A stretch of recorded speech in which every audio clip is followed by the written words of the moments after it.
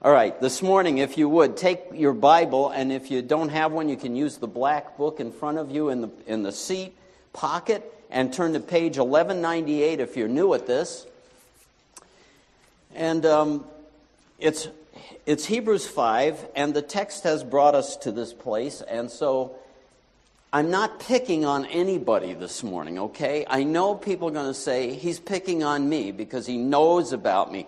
And here's the way this works. If the shoe fits, okay, but I didn't have, don't throw it away. If the shoe fits, you,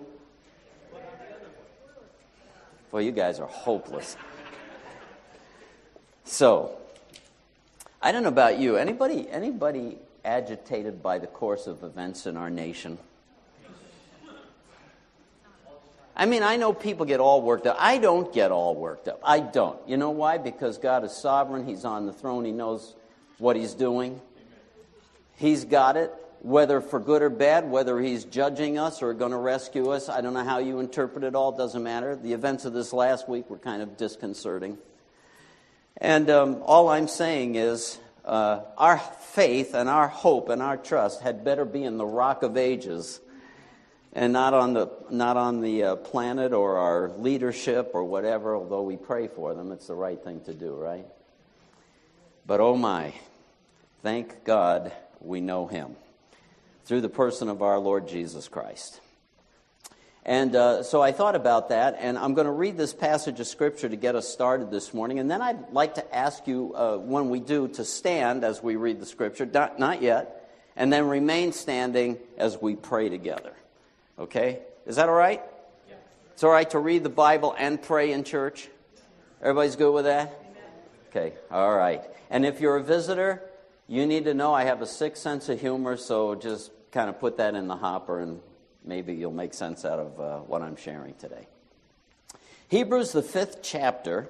We read it last time, but we just couldn't be done with it. And I'm sorry I was so labor-intensive through the last 2 weeks, both on theology and then last week trying to unpack the person of Jesus, who is the hero of this book of Hebrews that we're reading through. And if you're new here, we are preaching through the Bible's book called Hebrews in the New Testament. Used to be that was an important thing to do. Churches used to preach through whole books of the Bible. Not so much anymore. It's mostly topical. But I thought I would go backwards in a good way and just preach through the Word, because it tends to unpack all kinds of issues for us. So the passage we're in is chapter 5, page 1198, if you aren't used to finding your way through the Scripture. Chapter 5, down in verse 7. It's the last verse on page 1198 in the black version. So would you stand with me as we read the Word of God together? This is speaking of Jesus, who's been exalted as a high priest and the intercessor and the Savior for us. And it tells us this about His coming into the world incarnate. That's what Christmas was all about that we just passed. Verse 7. In the days of His flesh, He offered up both prayers and supplications with loud crying and tears to the one able to save Him from death. And He was heard because of His piety. Although He was a son, He learned obedience from the things which He had suffered. And having been made perfect, He became to all those who obey Him the source of eternal salvation. And all of God's people said, being designated by God as a high priest according to the order of Melchizedek. Let's pray together.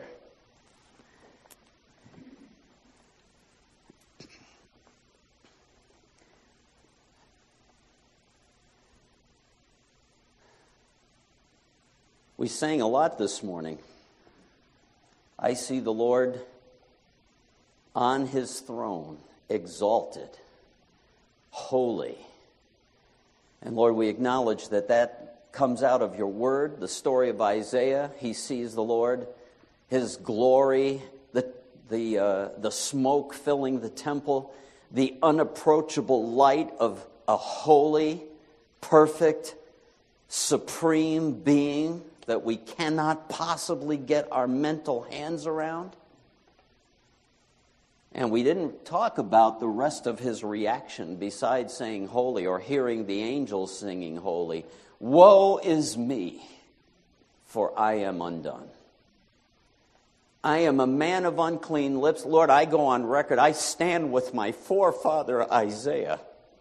I'm a man of unclean lips, and I live among a people of unclean lips.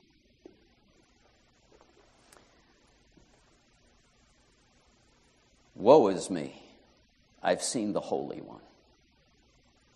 And then, Lord, you speak on behalf of your prophet, on behalf of your people, and you command an angel to take a coal from the altar and to touch our lips and purify us. We were praying this morning in preparation for worship that there are two dimensions in holiness. There are two dimensions in our lives as your followers. There's the removal of sin, but there's also the infusion of who you are into us. We need that. We desperately need it. And we see so little of it in our land today. Just as an act of obedience, God, I want to lift up our rulers today who need grace and wisdom and insight and, may I say, repentance. We act like a bunch of backyard animals scrapping, hardly demonstrating glorious leadership for one of the great countries of history. We need help. So we do what your word says. Pray for kings and those in authority, those who lead us. We pray for help. And we pray for help for us. Because, Lord, we cannot control all of that, but we can control what is in front of us. And we pray in the name of Jesus that our model, the Lord Jesus himself, who is not just an example, but is the intercessor, is the actual Savior, the source, the reason for our salvation and why we can be different. And so we follow his lead. We ask that we might have understanding today, as some of us prayed here last night, that you would bind the enemy who keeps talking stupidness to us, who keeps trying to dull us and not to hear the voice of the Holy Spirit that you have given to everyone who has put their trust in the Lord Jesus. Break through, Holy Spirit. Build us up in our most holy faith. Encourage those who are seeking to please you and continually hear the enemy's theme song that you're no good. Because we know left to ourselves that's true, but we have you. And you are in the business of changing us. And some of us, Lord, you take great delight in.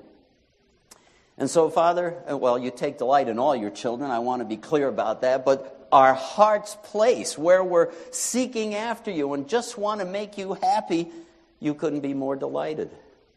Would you bring us into complete alignment with you? We sang a song, "Take my life and let it be consecrated, Lord, to thee." I fear that in the history of our church in America, over the last 200+ years, as saints have often sung those words, they've been fibbing a little. And Lord, we want it to be true. Take our lives, let them be consecrated unto you. Let us be able to move according to the impulse of your Holy Spirit. And thank you for that wonderful gift that you gave us. Jesus said to his disciples, "It's to your advantage that I'm going away." They were freaking out. But it was to their advantage that he left, because he left us your Spirit to give us renewal and to lead us. In fact, we will park on this at the end. All who are being led by the Spirit of God, these are indeed the children of God. So we who have experienced that say, we bless you, we worship you, and we thank you. Help us to do our part to make this world better, because we're followers of Jesus. We pray in his great name and ask for your help this morning. And all of God's people said, amen. And you may be seated. And you thought I'd never stop praying. And may I never stop praying, although not right now. I have sometimes interaction with parents, and I've been a parent. In fact, I still am one as far as I can tell. And I love practical questions. When I was younger and I was raising children, a gentleman named James Dobson became quite popular. Anybody remember him? He wrote an excellent book called Dare to... Yeah, you guys remember.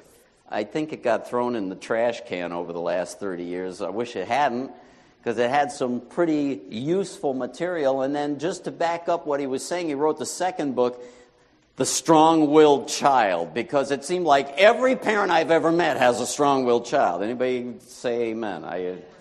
We had 5. We had at least 1.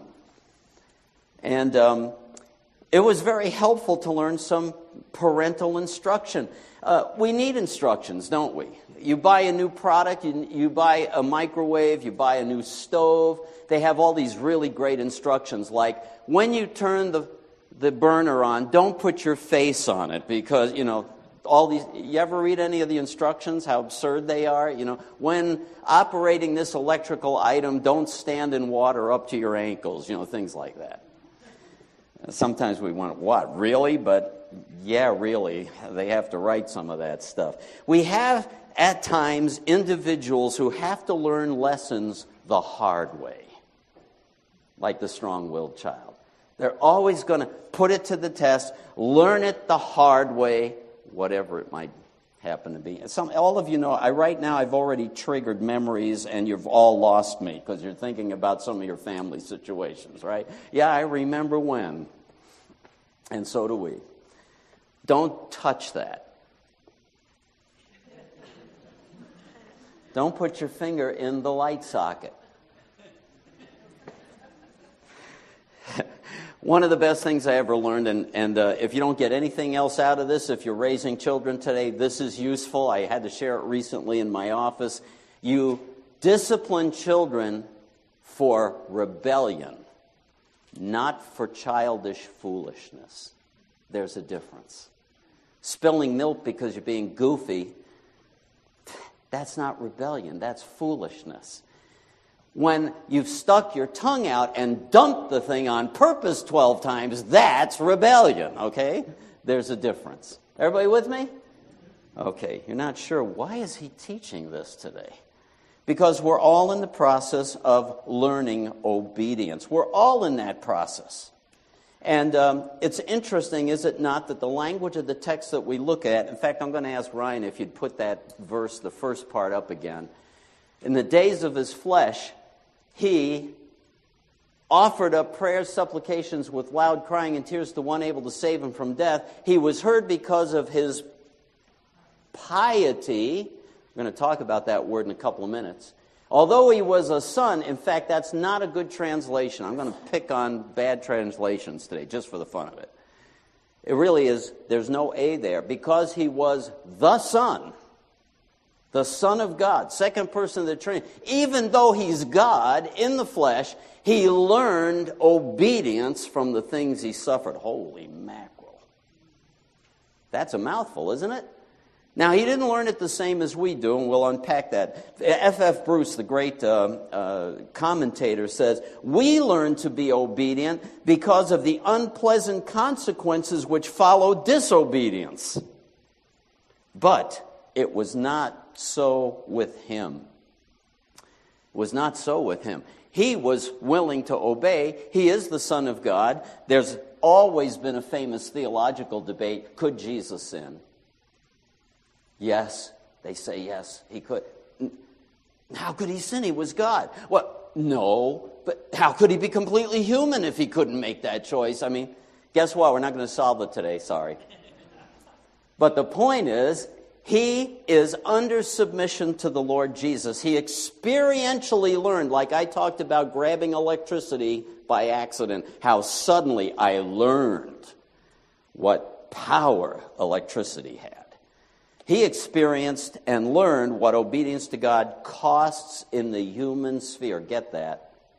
He learned what it costs to obey God in the human sphere. We do also. That's part of our sanctification. Let me illustrate for a moment. He was heard because of his piety. Very interesting word. It's a word for awe, being in awe. It could be translated fear, but the typical word for fear in the Scripture, which is even used in reference to God, and we hate this, but it is used in reference to God, is the word phobia. It's the Greek word phobos, phobic. That's where it comes from. That's not this word. This word is to be in awe. This word is to be in reverent submission, to have the appropriate demeanor. It's like when you're in front of your boss and your job might be on the line. You have an appropriate demeanor. Reverent submission. Here's a good word. Compliance. He chose to comply. Let's unpack it. Last week we just referenced this. I know I had too much. I overloaded you. I apologize. In the days of his... go to... I'm sorry, brother. Can we go to that Matthew text? This is what happened in the garden. This is a reference. When we read this passage, in the days of his flesh and his agony, it goes back to Gethsemane. He went a little beyond them. He fell on his face and prayed, saying, Father, if it is possible, let this pass from me. What? The cross.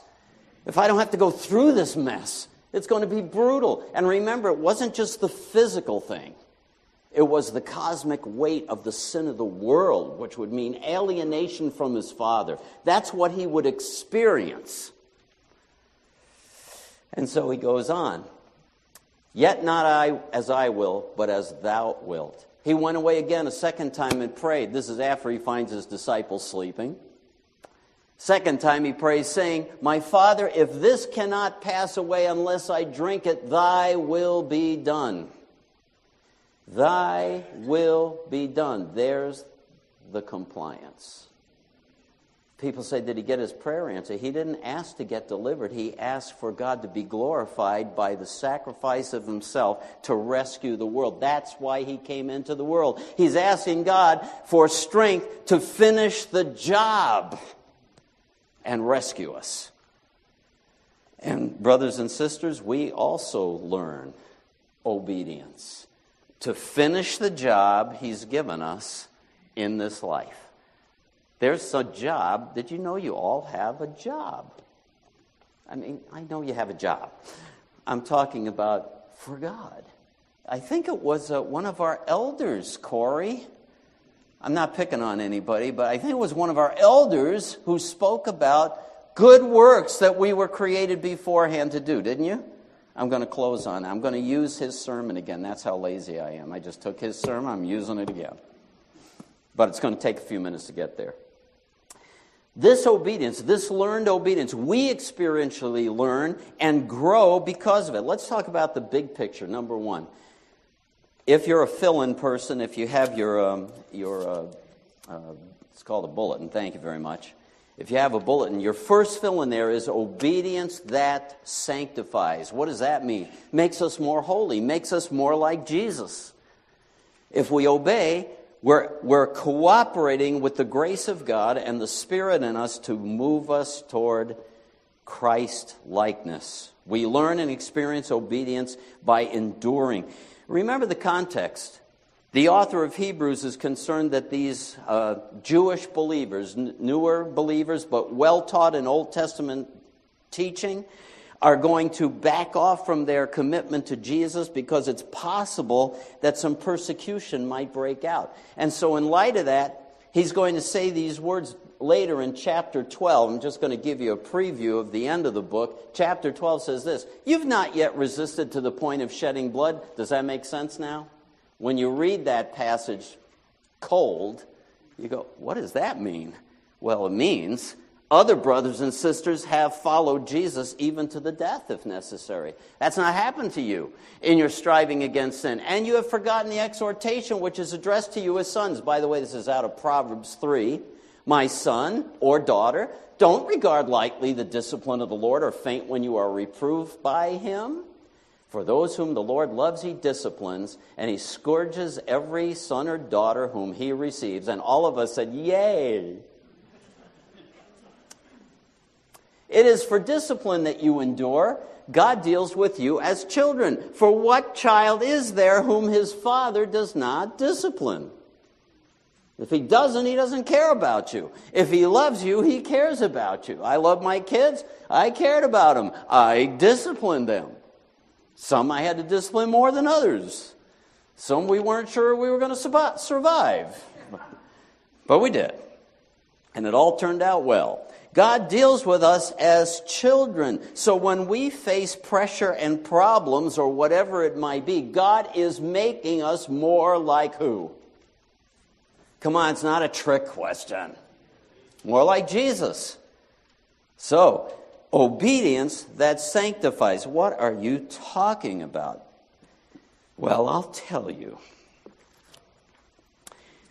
I love the writings, and some of you have read his story of Dietrich Bonhoeffer. This is his book, The Cost of Discipleship. When Christ calls a man, he says he bids him to come and die. It may be a death like that of the first disciples who had to leave home and work to follow him. That's what we just read about in chapter 12. Or it might be like Luther, Martin Luther, the founder of the Reformation, who had to leave the monastery and go out into the world. But it is the same death every time. Death in Jesus Christ. Death of the old man at his call. Jesus summons the rich young man. Jesus summons to the rich young man, sell what you have and come follow me, was calling him to die. Because only the man, you better hear this, only the man or woman who is dead to his own will can follow Jesus. Ooh, ow. Are you telling me this is like all or nothing? Yes. That's the call of Jesus on our life. Do we wonder why the church struggles? Some people are treated as worthy of the highest form of suffering, he says. He gives them the grace of martyrdom, while others he does not allow to be tempted above what they are able, but it is the one and the same cross in every case. I have to obey. I have to die to my own will. Let's get a couple of examples here for a second. So I bring it down into our shoe leather.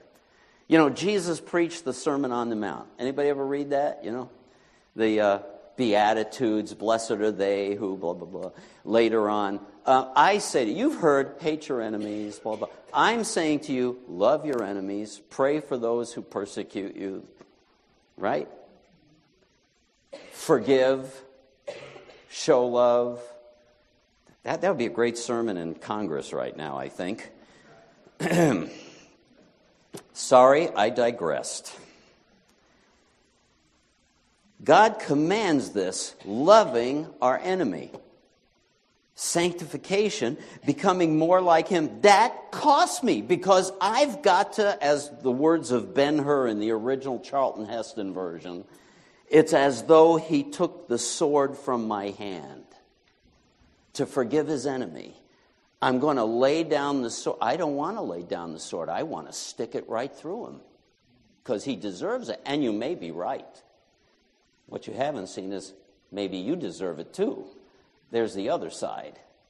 But even if you're the innocent as the driven snow, it's the call of Jesus on my person to die to my flesh in my own way. Christianity is not just a bunch of don't do this. It's also do's. And I think we miss an awful lot of that. We're so busy not doing what we think is wrong. Although, anyway. I remember Dr. Ashley used as an illustration that he had tried to apply for a certain organization. He got turned down. He had his desires dashed to the ground, if you will. When I was graduating from seminary, I had applied to come back to my home state of New York to do new church planting with a mission organization related to the Conservative Baptists. And all of my professors, after I had interviewed and been effectively turned down, my professors were like, it was such a shock. They were like, you're jerking me around, right? You're kidding me. This didn't really no, it really. I'm trying to explain to them this really happened. Right at the moment that occurred, when I got the no, because there you go. They knew better than me. I wasn't going to do a very good job. You hear me? I had a choice to praise God and rejoice and choose to trust that God knew what he was doing, or to be a cranky little brat. I had a choice. You want to know what I chose? See, you all thought I was going to be a cranky brat. No, that was one of my victories. I've had 2 in my life, and that was one of them. Praise the Lord, right? I knew right then, you have a choice. And my wife was crying as we're driving away from the interview, and I'm saying, God's in this. God's in this. And he was in it. Because he diverted that track, sent me to a little nowhere church in south part of Tucson where I learned incredible lessons in the power of the Spirit. Totally changed my life. It would have been a mistake to have a hissy fit and insist on what was not meant to be. Listen, once in a while we get it right. How many tests have we failed, right? Ooh, I didn't do so well on that one. Forgiveness, or choosing to trust that God is sovereign in this circumstance, or get up and do something for Jesus, like serve in some way. Thanks for those who step up to help us in numerous things, whether it's the school or in junior church or whatever it might be. Actually, we need help in the nursery. So things like that. I'll go work there next week. Don't laugh at me. I love this book. I've recommended it before, Life You've Always Wanted by John Ortberg. Talking about the spiritual disciplines. Following Jesus in the practice of servanthood. You see, sitting and taking only is not the will of God for your life. Richard Foster writes this, and you might remember it. One of the hardest things in the world is to stop being the prodigal without turning into being the elder brother. More than any other single way, the grace of humility is worked into our lives, which, by the way, is the Spirit of Jesus. I am lowly and humble of heart. Take my yoke upon you. We miss that. One of the ways grace of humility is worked into our lives is through the discipline of service. Serving other people. Nothing disciplines the inordinate desires of the flesh like service. And nothing, did you hear that? It disciplines the inordinate desires of our flesh. I would rather sit and watch TV all day. How about you? Maybe not. But something like that. You have your own catnip, whatever it is. I'd rather do that all day. Serving disciplines my flesh. And nothing transforms the desires of the flesh like serving in hiddenness. Hiddenness. Secret service. Remember when Jesus said, don't let your right hand know what your left hand's doing, when you're giving? That's what he's talking about, is not this. Did you know that? Yeah. And boy, I wish I could say I've walked that one perfectly. How about you? The flesh whines against service, but it screams against hidden service. It strains and pulls for honor and recognition.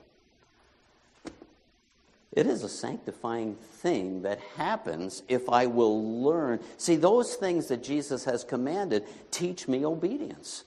A learned obedience that sanctifies me, makes me more like the Lord Jesus. And so the writer of Hebrews says to these readers, obedience will cost you, and it'll cost us, but it's worth it.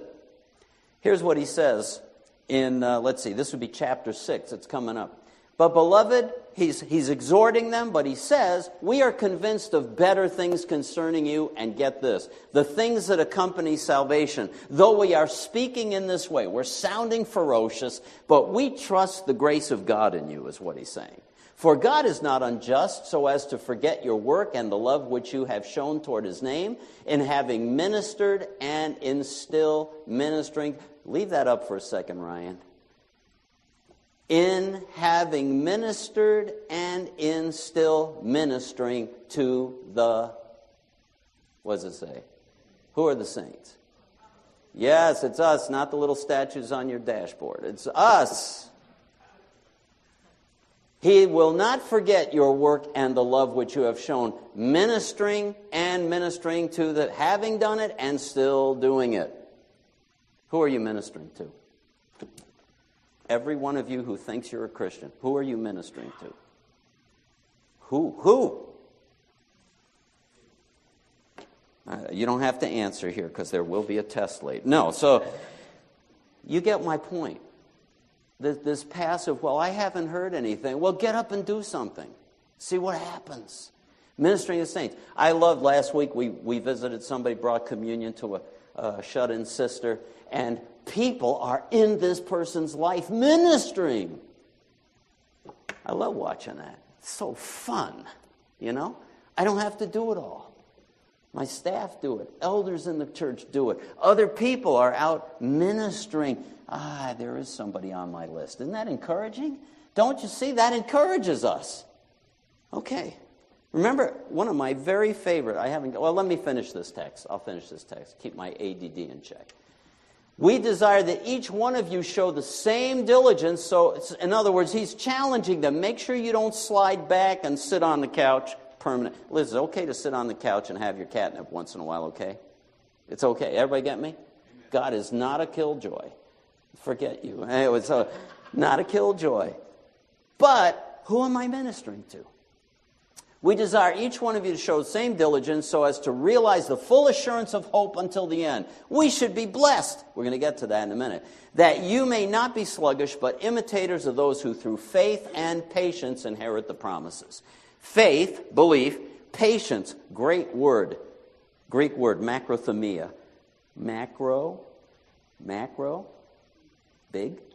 Thumia, thumos. Anger, rage, heat, anger. Thumos, thermal, all that. Hot. It means a slow burner. I wish I was more of a slow burner. You know what I'm talking about by being a slow burner? Patience. How do you tick him off? It takes a long time because he's patient. It means patience with difficulty. It means endurance when it gets rough. It's stick-to-itiveness. Faith, believing, and exercising patience is part of the obedience that sanctifies me and makes me more like the Lord Jesus. The encouragement in this text is that we're manifesting what's normal for people who follow Christ. So that's the first part. The obedience that sanctifies. The next part is the obedience that justifies. Okay, so that's your next fill-in. You all know that I want to be really clear about this because people are probably processing right now. So how do I become a Christian? How do I become a Christian? Conversion, becoming a Christian, and every one of you who's been born again, you've been converted, is a combination of repentance and faith. I repent of that, having my own will run my life, and I turn this way and I put my trust in the person of Jesus. Conversion. It's repentance and faith. And when I exercise true faith, there's a connection with this subject called obedience. The obedience, like I don't grit my teeth and earn salvation, you'll never do it. You understand that? That's what the gospel's all about. But what Bonhoeffer's yelling about is that we take grace for granted and assume that we've really got it when maybe we don't. Let me illustrate.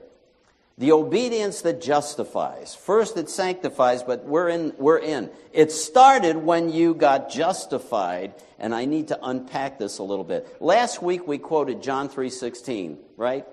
Everybody, just about everybody knows that as a say it with me. For God so loved the world that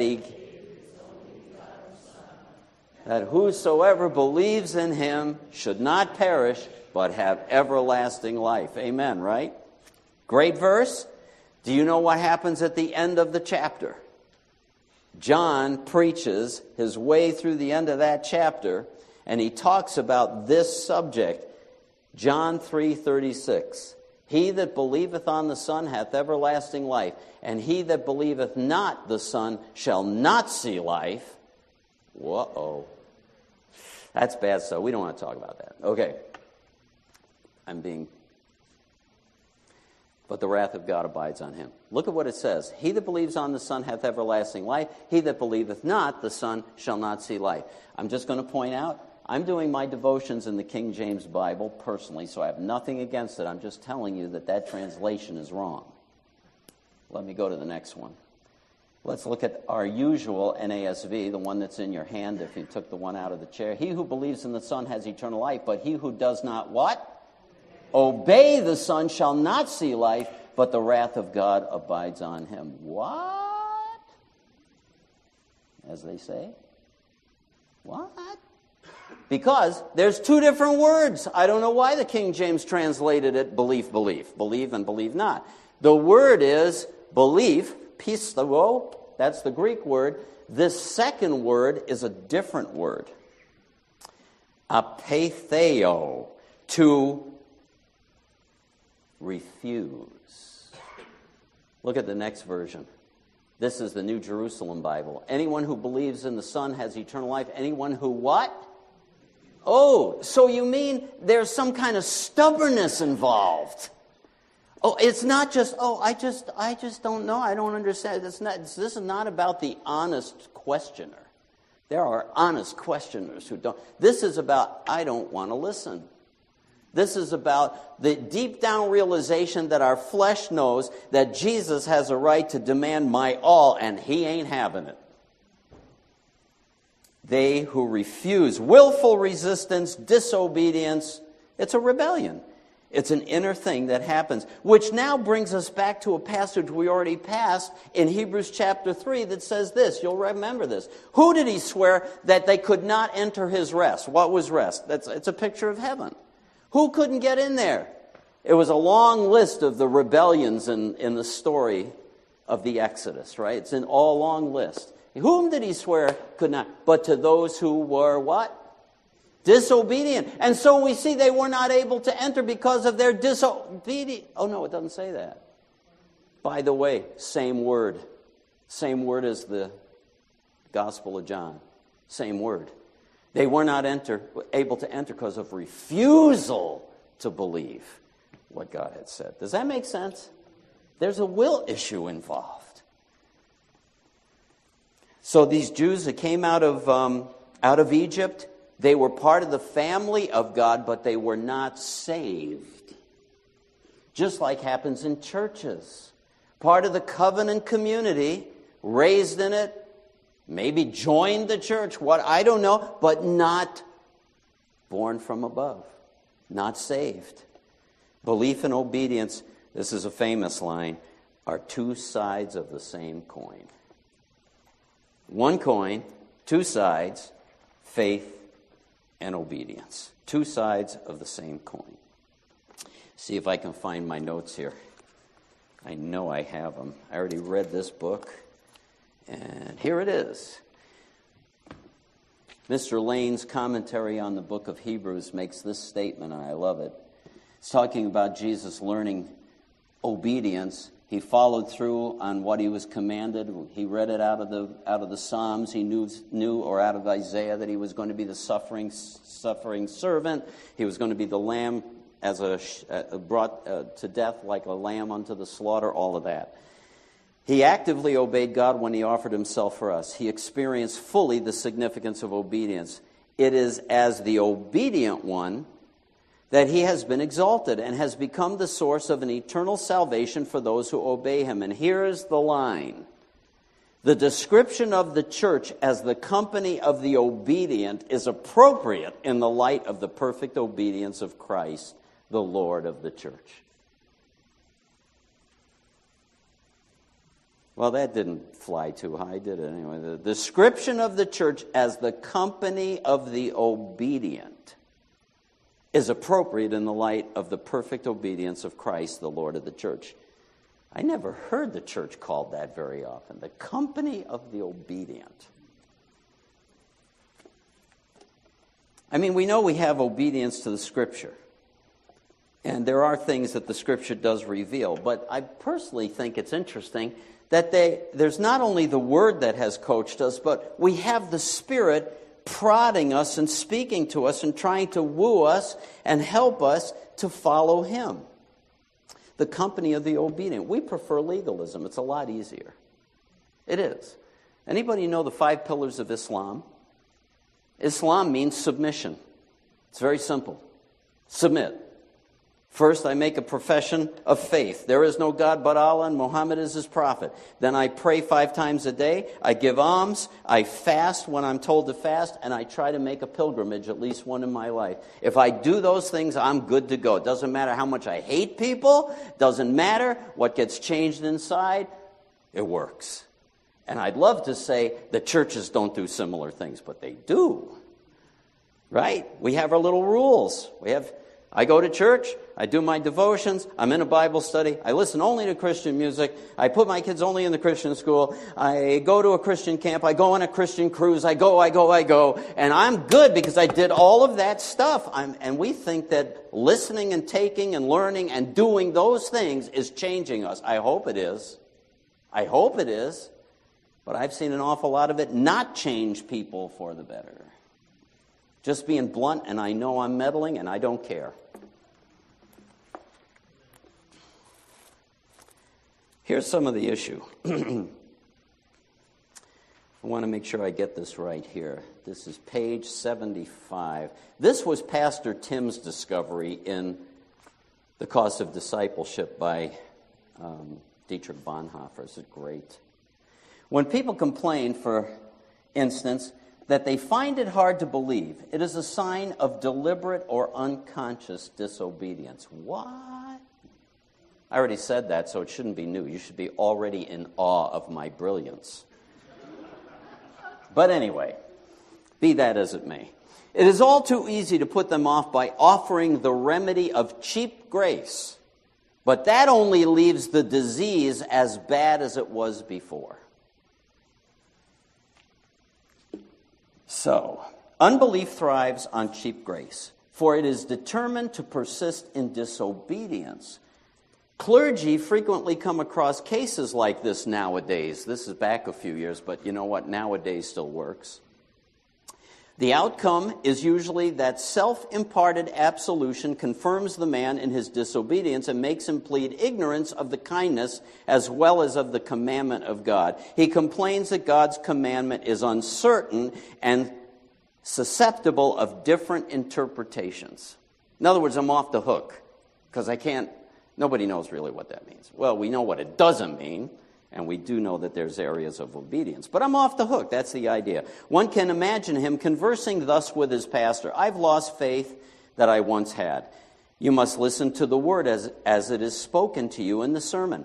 The person responds, I do, but I cannot get anything out of it. Sorry if that's true this morning. It just falls on deaf ears as far as I'm concerned. The pastor responds, the trouble is you don't really want to listen. He responds, on the contrary, I do. And there, it usually ends. You're at an impasse, right? The pastor is at a loss what to say next. He forgets this proposition.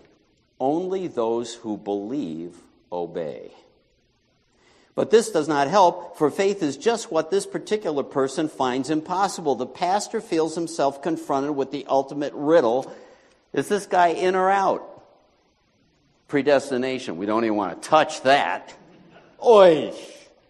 But the pastor should give up arguing with him and stop taking his difficulty seriously. So next time you come for counseling, when you see me switch, you know what's happening. Stop taking it serious. That will really be in the man's own best interest, for he's only trying to hide himself behind them. Only those who obey believe. The pastor can continue, you're disobedient. You are trying to keep some part of your life under your own control. Ow. There it is. I hate this guy. You're trying to keep some part of your life under your own control. That is what is preventing you from listening to Christ and believing in his grace. You cannot hear Christ because you are willfully disobedient. Somewhere in your heart, you are refusing to listen to his call. Your difficulty is your sins. Let me ask you something. Do you think the Bible says God is for us? Okay, then is he for us?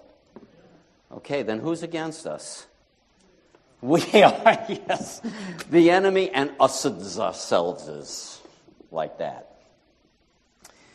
We prefer a simple rule book. Do this, rather than learning the discipline of hearing the Spirit. So let's look at the last thing and I'll be quiet. Obedience that witnesses, or let's put it this way, obedience that comforts us. It witnesses to us. Let me show you this verse. I love this. I said we would come back to it. For those who are led by the Spirit of God are the children of God. The Spirit you receive does not make you slaves. You don't have to have more rules and regulations and go backwards. How many people have turned their back on the gospel because they've been dumped on with all kinds of rules that have nothing to do with the Bible?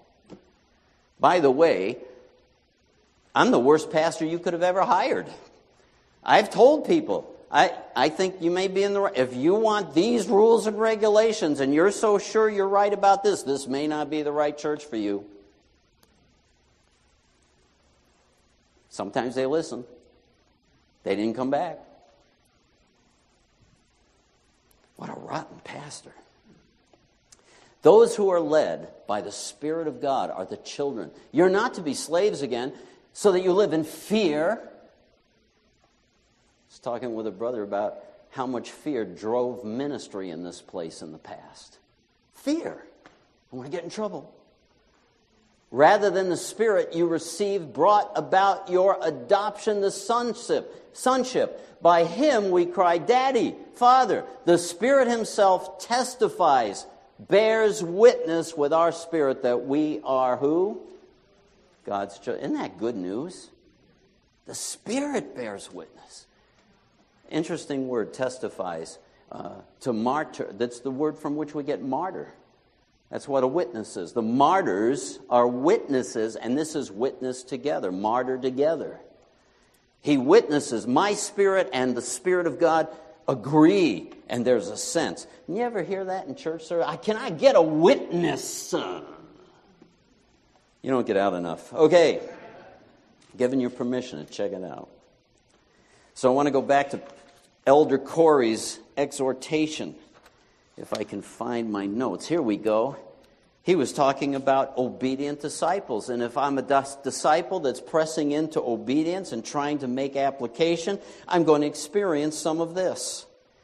He was talking about the good works that are the will of God for us to walk in them, planned from the past. How do I get in it? He gave us these points. Learning God's will is a process of discovery. Just like the days before power steering. You remember how easy it is to turn the wheels on a car without power steering? It's easier if you're moving. Easier if you're moving forward to say, I'm willing to learn, I'm willing to serve, I'll try something. The process of discovery, and here's what you do. You apply biblical wisdom, of course. What the Scripture says, I take to heart. That should be a given. If I have to argue with you about what the Scripture says, I think Bonhoeffer's exhortation applies to you. There's a rebellion. No deal.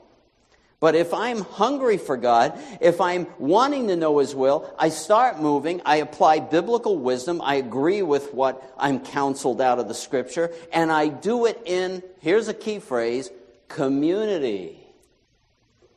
This is community. Among the saints. Nothing will teach you patience and grace and change you and sanctify you quite like rubbing shoulders with other human beings. And all of God's people said, Oi. And we said, well, no, all they do is make me mad. Don't you get it? There's the problem. Something He wants to change. Process of discovery, applying biblical wisdom. Thank you for this, by the way, helping me finish my sermon. I appreciate it. Applying biblical wisdom in a community. Oh, and sprinkle in ministry, trial, and error. You may discover this doesn't work, that does. I like this breathes life into me, this doesn't. But find what God made you to do. Two most important days in your life, the day you were born, and the second one is the day you discovered why you were born. Really, they left out, that was Mark Twain, they left out getting born again. That's really the most important. And then, knowing why you were born. What does God want to do with my life? There are things He's expecting me to participate in. And the church is still here on the planet for that very reason, that we can discover it and live it out. You're awfully quiet this morning. Must be the snow. Except for that. I'm not here. I'm not available right now. That was perfect timing. Because I usually like to ask if there's questions, but I don't know. Maybe there are. Maybe I confused somebody. I couldn't tell you. Any questions? Ma'am.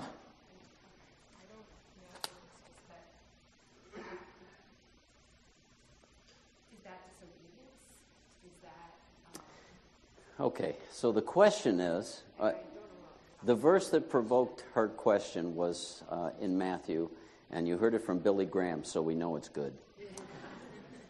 No man can serve two masters, for either he'll hate one, cleave to the other, or despise the other, and back. And it's really in the context of money, by the way. It's about worshiping mammon. And so it's either all gods, so there is no in-between. So when it comes to obeying and my personal commitment to Christ, He's expecting us to be all in. He's expecting us to have both feet. We talked last night in prayer about, we like to put our toe in the water, and it's like, oh, this is kind of fun what's going on at Harmony right now, isn't that? Ooh, I feel a little energy of the Holy Spirit here. And God's not interested in you sticking your toe in and having a good time. And both feet in, that's obedience. Now, the issue of neutrality. I can't be neutral with God. I got to be on His side. The problem becomes in all the details of life. We can't possibly know everything. What is God's perfect will in every situation? So there's vast areas of gray where we just have to be committed to Him personally, and we have to trust the Spirit to direct us. We can get the wisdom and live in community and walk through all that and decide this is the way we should go. But there are areas of conscience that I can't dictate to another person, and they shouldn't try to dictate to me.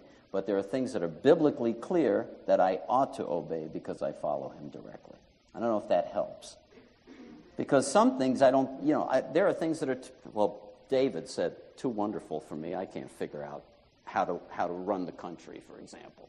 I can't figure that out. I'm not sure what the best choices are. I'm always amazed how brilliant people are. They got all the best choices figured out. But it doesn't always work that easily, right? So if that's what you're referring to. Unless it's an inner struggle, between do I want to be all in or not. No, not necessarily, and I'm not sure if this is for you. If a person, here's the bottom line, if a person is born again, they're part of the obedient crowd. Can they slide backwards? Can they make mistakes? Can we drag our feet? Yes, class. And we all. But what we tend to do is excuse people who are constantly sliding back, not even in the camp. We're saying, well, they made a profession of faith, they're in. That's what Bonhoeffer's pushing back against, and that's what the gospel pushes back against. Is that either I'm born again, and did Jesus learn obedience? He obeyed His Father. Who's in me? The Holy Spirit, who is Jesus. So the Spirit of Jesus is in me. How could He possibly be wanting to be disobedient? If Jesus is obedient, that's what He's trying to bring out of me. Is it a struggle? Yes. Are there difficulties? Yes. Do I get it right all the time? No. I wish I did, but I don't. Right? But that's where we rely on the true grace of God. Thank you for that buffer and that cleansing. Did you have a question or a comment? Mr. Berube. Oh, I thought I saw your hand. I feel like Billy Graham. I see that hand. Don't worry about your friends. They'll wait on you. I'm going to have a prayer with you. No, never mind. No other? I think we're good because our time is up, and I don't want to abuse you 2 weeks in a row. That would be awful. We'd be happy to pray with you, talk with you, whatever. Feel free to come up after. Let's stand together and be closed in prayer.